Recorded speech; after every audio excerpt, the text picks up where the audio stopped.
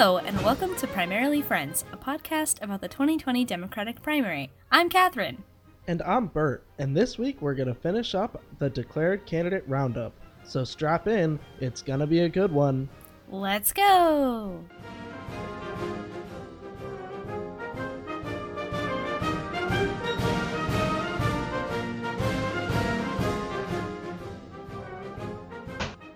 Alright, let's get right into it. We left off last week with our boy, who was last? Oh wait, never mind. We left off last week with our girl, Kirsten Gillibrand, and she was kind of the last of the big six that have the best chance of getting the nomination. Hot take. I think we have a contender in this week's episode.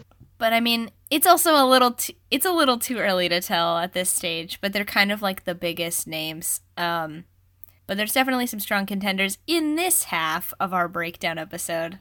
Absolutely, and we're going to kick off this half with Governor John Hickenlooper. We're going to kick in Looper off this? That's nothing. I'm sorry. With Governor John Hickenlooper.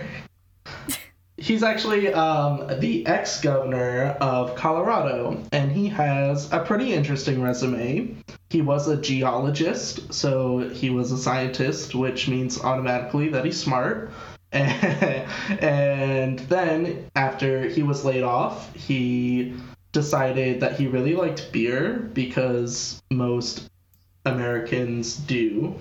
And so he decided to found a craft microbrewery.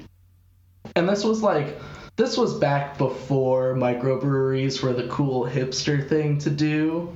This was like early days when it was just weird dads and people that had nothing to do with their lives.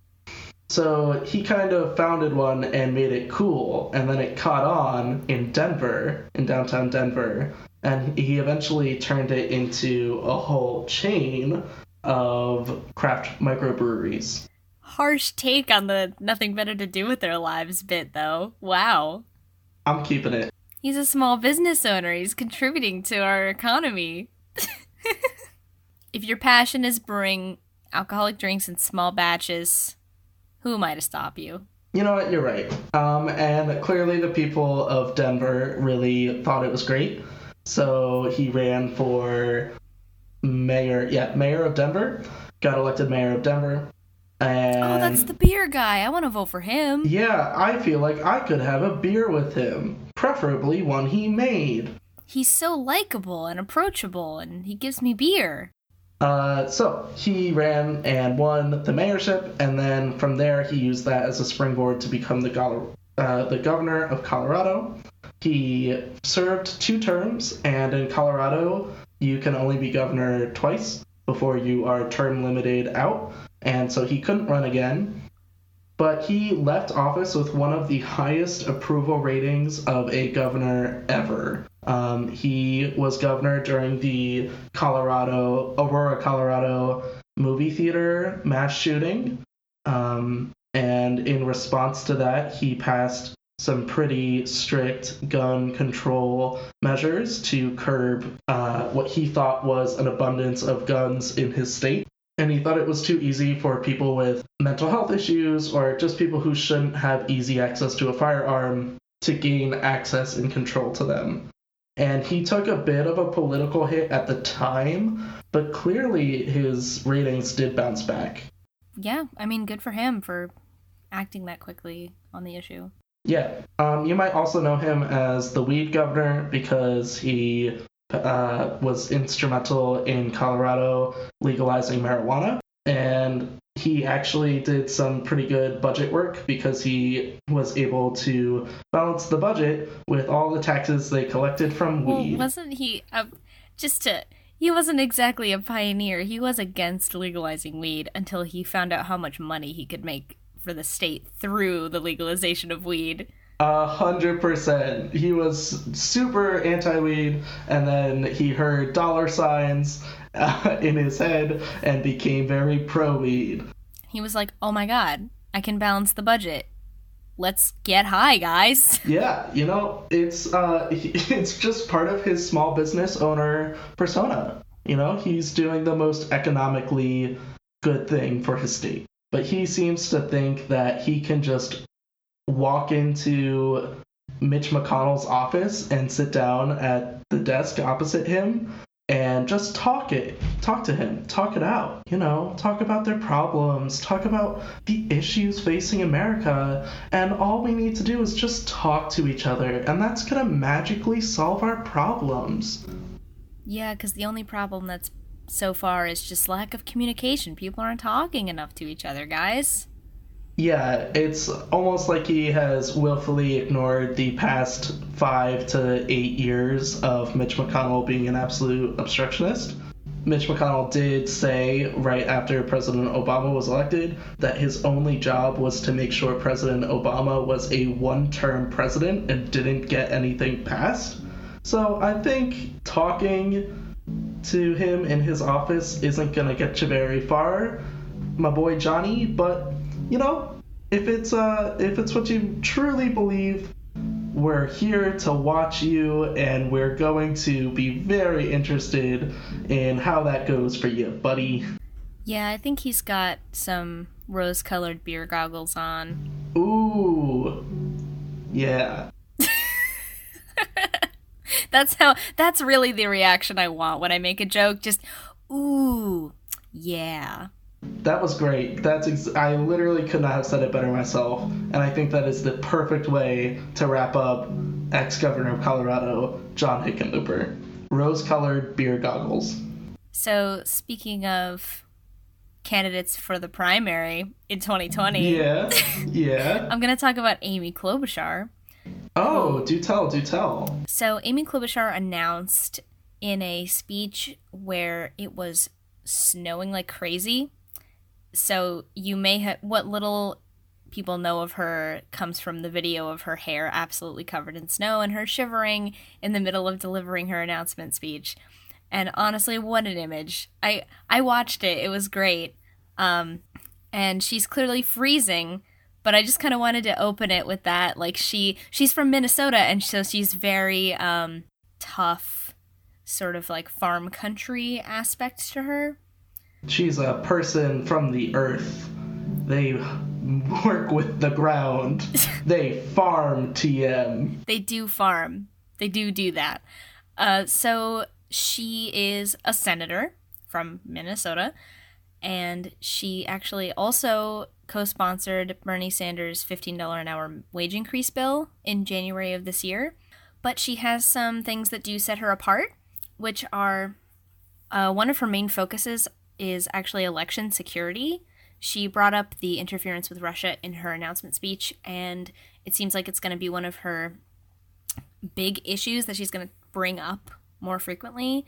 Basically, she wants heightened scrutiny of how we conduct elections, especially electronically, and she also, in like a Warren-esque, saving people from sort of unclear terms of service. Like, she's into improving regulations for what you can and cannot say in online terms of service and how you can phrase it and how clear it has to be. Like, she just basically wants to make it easier to understand, which I think is great. I love it. Terms of service are pretty famously like they hide all the shittiest things in the terms of service that people never read, and who has time to read all that stuff? And it's super small and phrased confusingly, so I think more regulations on that is awesome.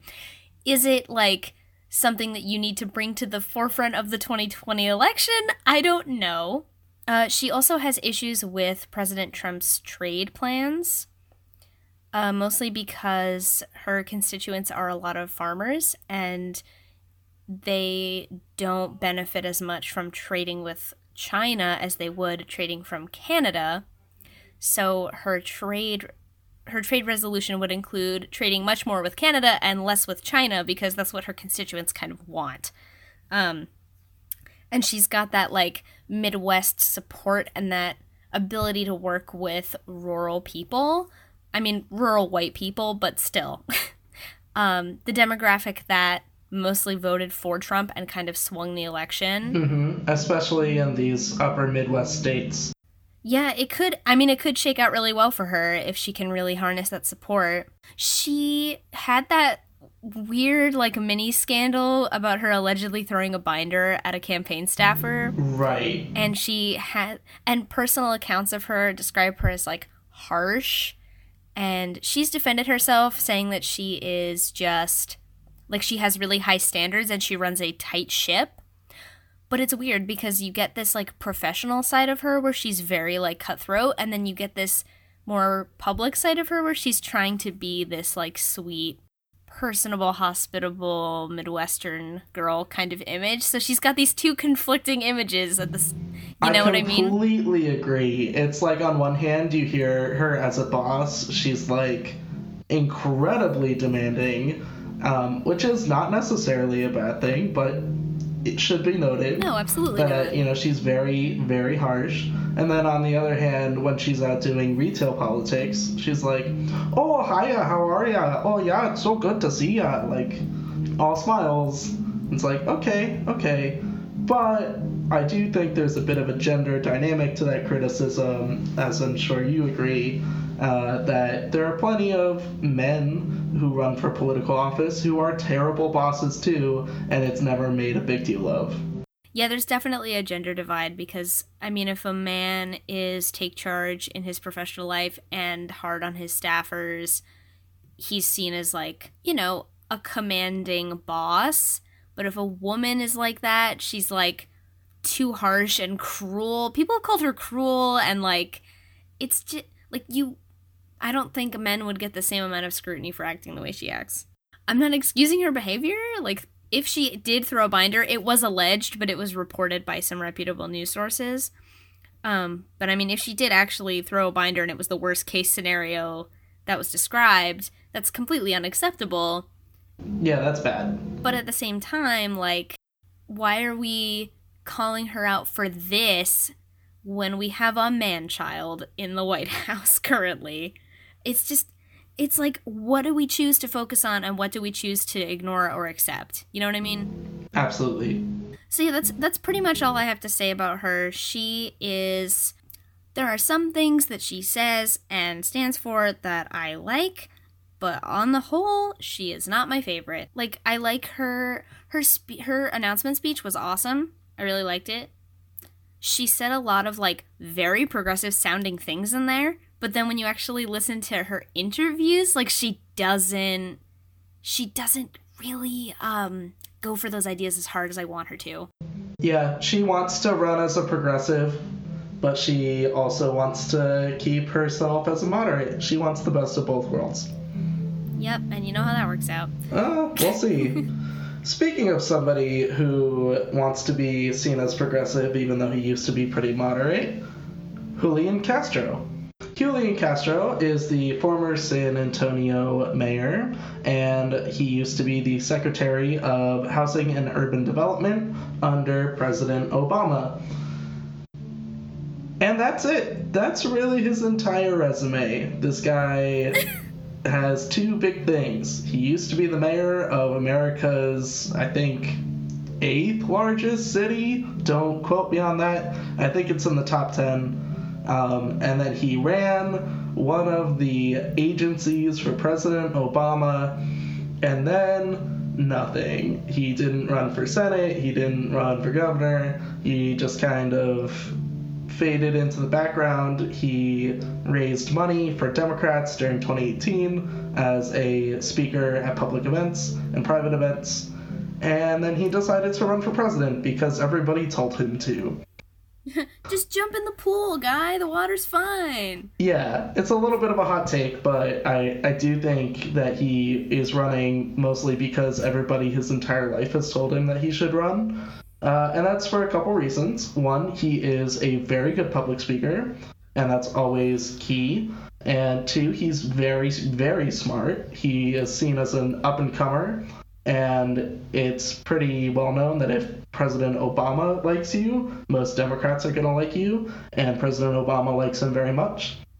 So much so that he was considered as VP for Hillary Clinton because she was pretty much running as a third Obama term, and he made the short list Obviously, she picked Senator Tim Kaine, but he got real close, so yeah.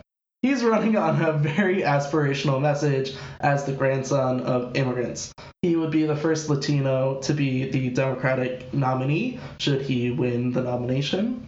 And he very much feels that if Donald Trump is going to make immigration the central campaign issue for 2020, that there's nobody more suited to take him on that issue than someone from a border state who is the grandson of immigrants and is the face of an entire movement to support people who are here without paperwork or dreamers. And he is really raring to go to take the fight to Donald Trump on immigration, which is not something you hear from a lot of the other candidates. Not at all. Yeah, in fact, I would say it almost feels like the other candidates are kind of ignoring immigration. Well, that's not really true, because Gillibrand talks about immigration actually kind of a lot. Okay. But she comes at it from more of a human rights perspective, like with the kids in the camps getting separated from their parents. Yeah. I think Democrats, they are nervous because they think Donald Trump has the upper hand on the issue, which I don't think is true. I think most Americans think Donald Trump's stance is bad. But I really do think that a lot of establishment Democrats kind of live in this fear that Donald Trump can use immigration as a winning issue for him. Yeah, I mean, it's a weird combo because the wall idea, most people think is ridiculous. Yes, very unpopular. Super unpopular. And so Democrats address that all the time because they know that that's already the weakest part of his immigration platform. Mm-hmm. But there are a lot of people in the country who, even if they think the wall is stupid, still don't like immigration. Sure. So it's this weird disconnect of like, Democrats don't like the wall. You guys don't like the wall, right? And then you're like, yeah, we don't like the wall. Okay, can we, hey, what if we just gave immigrants rights? And then people are like, I don't know about that. I don't know if we go that far. Yes. It's just, and Democrats are like, okay. Yeah, for example, like Pathway to Citizenship normally polls pretty much even, 50-50. Yep, pretty much. Yep. And I mean, for all intents and purposes, Pathway to Citizenship equals giving them rights. Like, yes. Pretty much. Yes. Yep. He does have some other stuff in his platform, like universal pre-kindergarten. He has endorsed Medicare for all. But really, he is kind of a single-issue campaign at the moment, and he doesn't seem to mind it. And that single issue is immigration reform, which reminds me of another single-issue candidate running.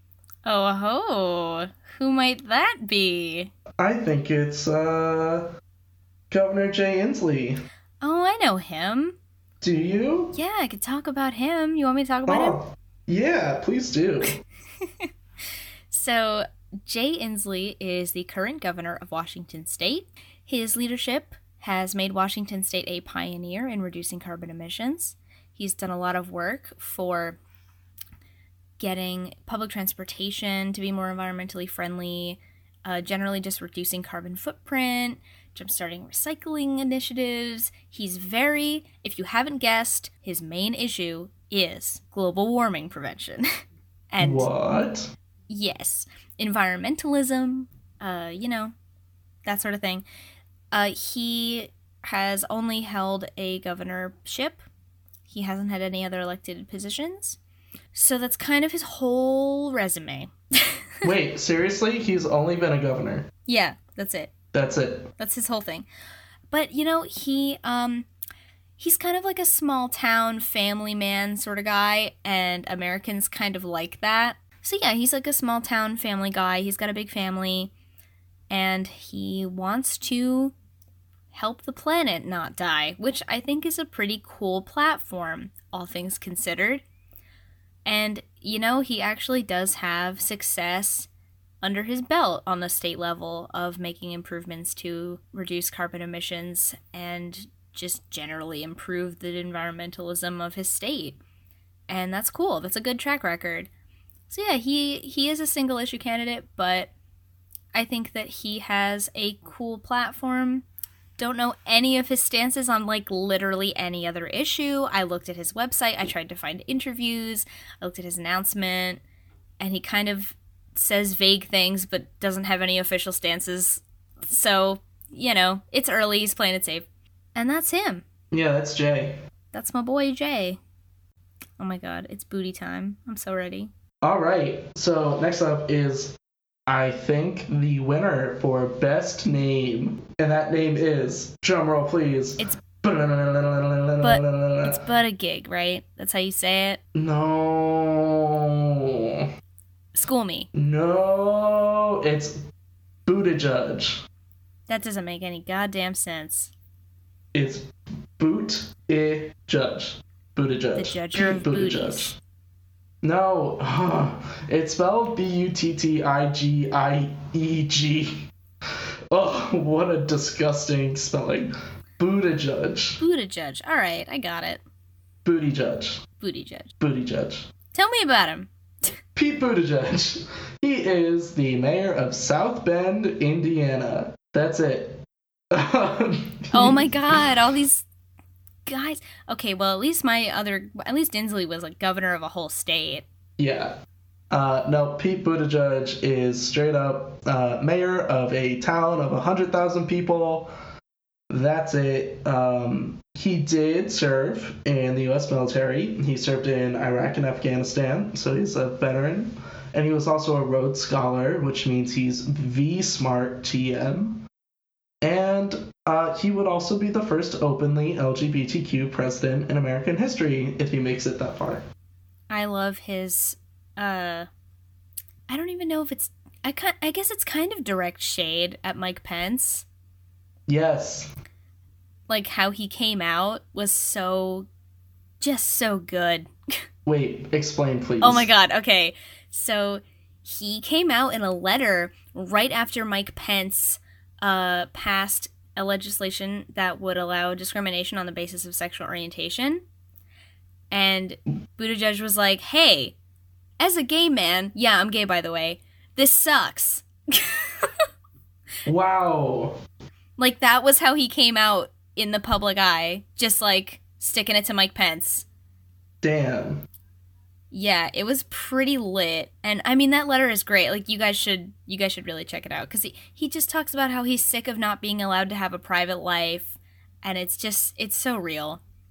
And I applaud him for that. It was super cool. You should also check out his super great intro video. He has the best one, in my opinion, of any of the candidates so far. It's true, he does, though.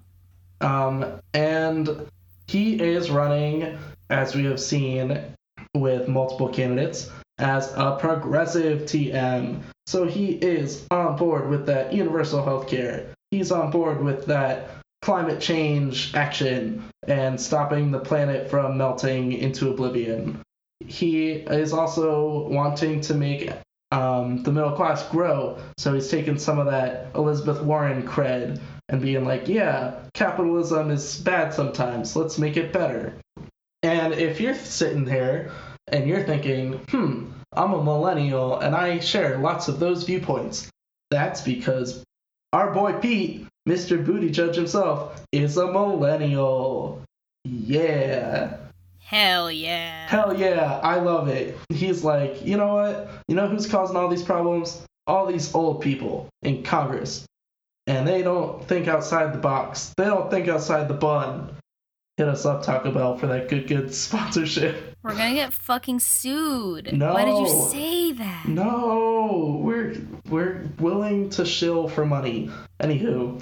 So he's like, think outside the bun and elect a millennial who is going to come in with some fresh takes. I really hope he says some meme on the campaign trail. I'm ready for it. Oh boy, yeah, if Mayor Pete Buttigieg does not start memeing himself or like using meme culture, I think that is a cardinal sin and he will lose my support. Wow.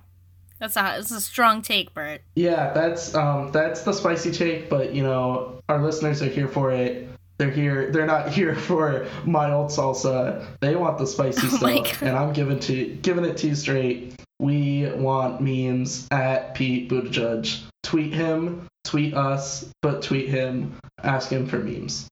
Tasteful memes only, though.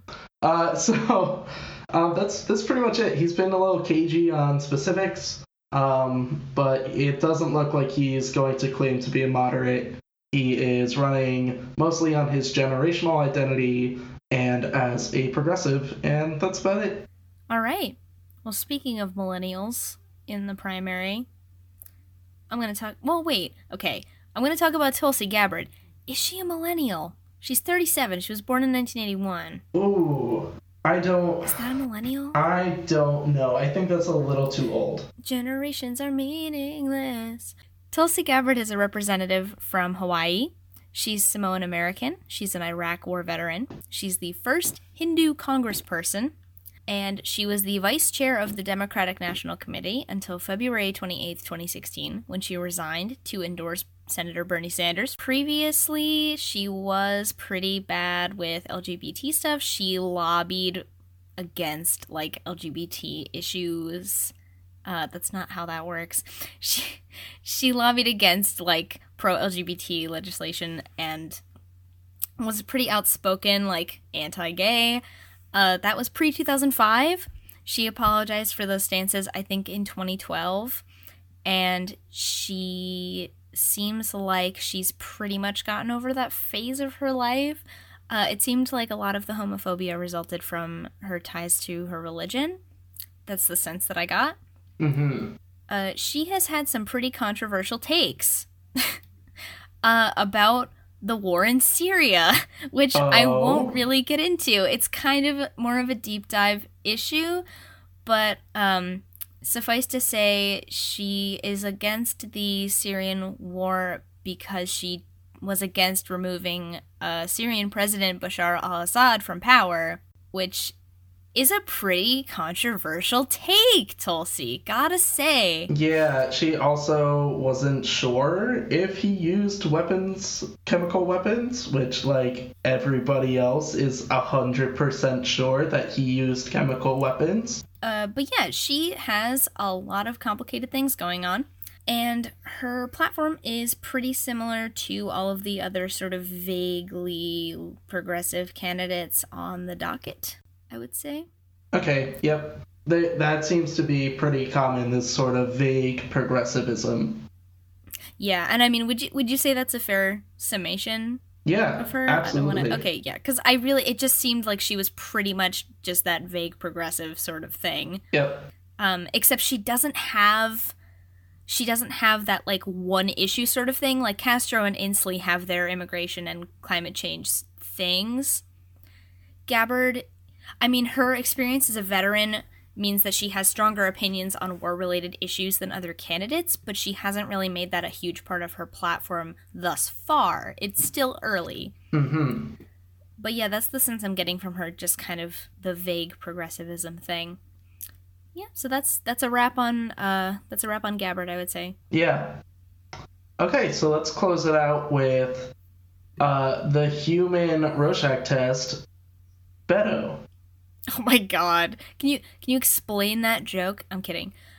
Yeah, funny thing about him, we had recorded the first part of this episode, and then in between, when we recorded that part and when we're recording this part now, today, he announced his running for president. Yeah. So if you haven't heard of Beto O'Rourke, where have you been? He was a House member from El Paso, which is the city he grew up in. And then he ran for Senate, and he almost beat the Zodiac Killer, Ted Cruz. Oh my god, stop. Listen, Ted Cruz, innocent until proven guilty. You don't know he's the Zodiac Killer. Ted Cruz has tweeted about it, and he pretty much said, I cannot confirm or deny that I am the Zodiac Killer. There is no way he tweeted about it. Are you serious? Yes, he tweeted about it. Look it up. Pull over in your cars if you're listening to this podcast in a car. pull over, pull up Twitter, make a Twitter, pull it up, and look for Ted Cruz's tweet about being the Zodiac Killer. Don't make a Twitter. It's a mistake. Yeah, actually don't. Twitter is awful and a garbage fire. Oh my god. He did. He made a fucking joke about the Zodiac Killer on Halloween. It's true. Anywho, Beto almost beat him because he's the Zodiac Killer. Oh my but god. He didn't. He lost by like 3 points, which is really impressive in Texas for a Democrat to lose by only 3 points. Like, that's impressive. Normally, Democrats lose by like 25 points. Yeah, he gets props. And then, instead of announcing that he was going to run for president, he decided to go on an angsty teenage road trip where he, no lie, kept a public journal on Medium.com about his travels and how he needs to lose himself in order to find himself. Is he like... Are you sure he's not Drew Barrymore in the lead role of a rom-com? I am not sure. I think this could be a big dupe, and we're all being bamboozled. Okay, I won't table the idea. So he finally, I guess, found himself and came back to his wife, who was looking after their kids while he was just driving around, and said, "Hey, honey, I'm running for president." And she was like, "Great, I'm just going to sit here and hold your hand in a 4-minute, very awkward intro video where I'm just sitting there smiling, and you talk about me a lot, but I don't actually speak for myself, and then we're going to get ripped to shreds by a bunch of liberal publications because I didn't say anything." I mean, we can unpack what would happen to a female candidate if she was like, "Hey, I wasn't home with my family, and my husband took care of my kids while I was gone," and how the reactions would be very much different if these roles were reversed. But you already know. You don't need me to tell you that. So, yeah, Beto, even though I think a lot of journalists and pundits have kind of soured on him for his entire find himself road trip to K19, I actually think he's very compelling and a force of nature to be reckoned with. He raised a lot of money when he ran for Senate, and he has already raised a lot of money in his run for president. As of the time of recording, he hasn't said exactly how much, but it seems to be pretty on par with, say, above Kamala Harris and Elizabeth Warren. It's a lot of small donor donations. And he is, he's just really gifted public speaker, and he has a very unique ability to get people really excited, which kind of sounds like Obama 08 ? Where people... Ooh, is that a personal anecdote, Bert? You excited? Yeah, he's exciting. He is an exciting person. He is very passionate about the issues, and he's very good at making you care about the issue. Okay. Yeah. I feel like you could say that about a lot of people on this list, but I'll give it to you. Yeah. I think his strongest thing... Are his arms. No, he's not Michelle Obama. He lift me. His strongest attribute is that a lot of the people who orchestrated the Obama 08 campaign have publicly said that they want him to run because they feel that he has that spark and that once in a generation political ambition and skill set that cannot be replicated. And they also feel like now is his time. Well, good for him. And I know I joked about the... Well, I semi-seriously talked about the gender difference thing. I really don't think it's that big of a deal.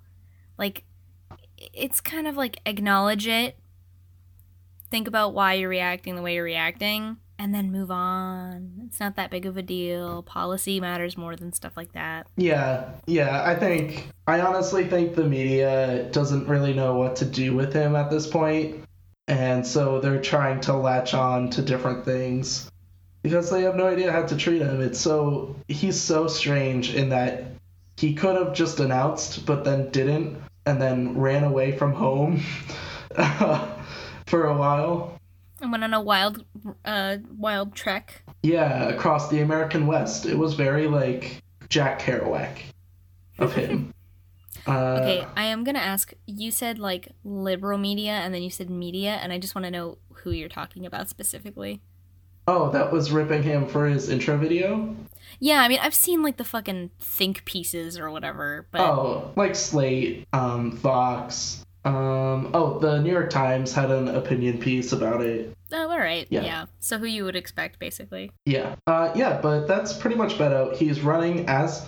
Well, he is running as this generic progressive, but much like Amy Klobuchar, when you say, oh, does that mean Medicare for all? He's like, maybe. And then you're like, does that mean huge action on climate change, akin to maybe something on the magnitude of a Green New Deal? And he's like, maybe. So... yeah. Man, these people are playing Dance Dance Revolution over here. Beto is 1,000% spinning out of the questions. Spinning questions left and right. And I think if he wants to succeed, he's going to have to start hammering down some pretty solid positions. And he's just going to have to deal with the consequences. I think that's going to be a lot of these candidates, actually. Like the more centrist-y ones are going to have to start nailing down their positions, and they're going to hate it. Yep. I like, if your position, if you honest to God think that a moderate position on a certain issue is the right position, take it. Make the argument. Make the moral argument. Convince voters that you're right. Like, don't just waffle to avoid people saying that you're wrong. Yep. That is the worst thing you can do. Like, just be like Bernie. Let your freak flag fly, you know? Yep.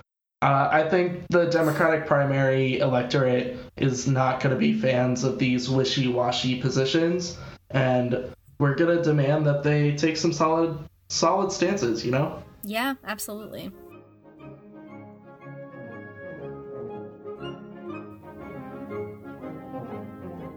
Oh man, that was a lot, and we're only just getting started. Yeah, it's going to be an eventful primary with lots of stuff to cover. Make sure you're subscribed to our feed on the podcast platform of your choice so that you never miss an episode. You can also tweet us at PrimeFriendsPod or email us at primaryfriends@gmail.com. Thanks for listening. I've been Bert. And I've been Catherine. Bye. Bye.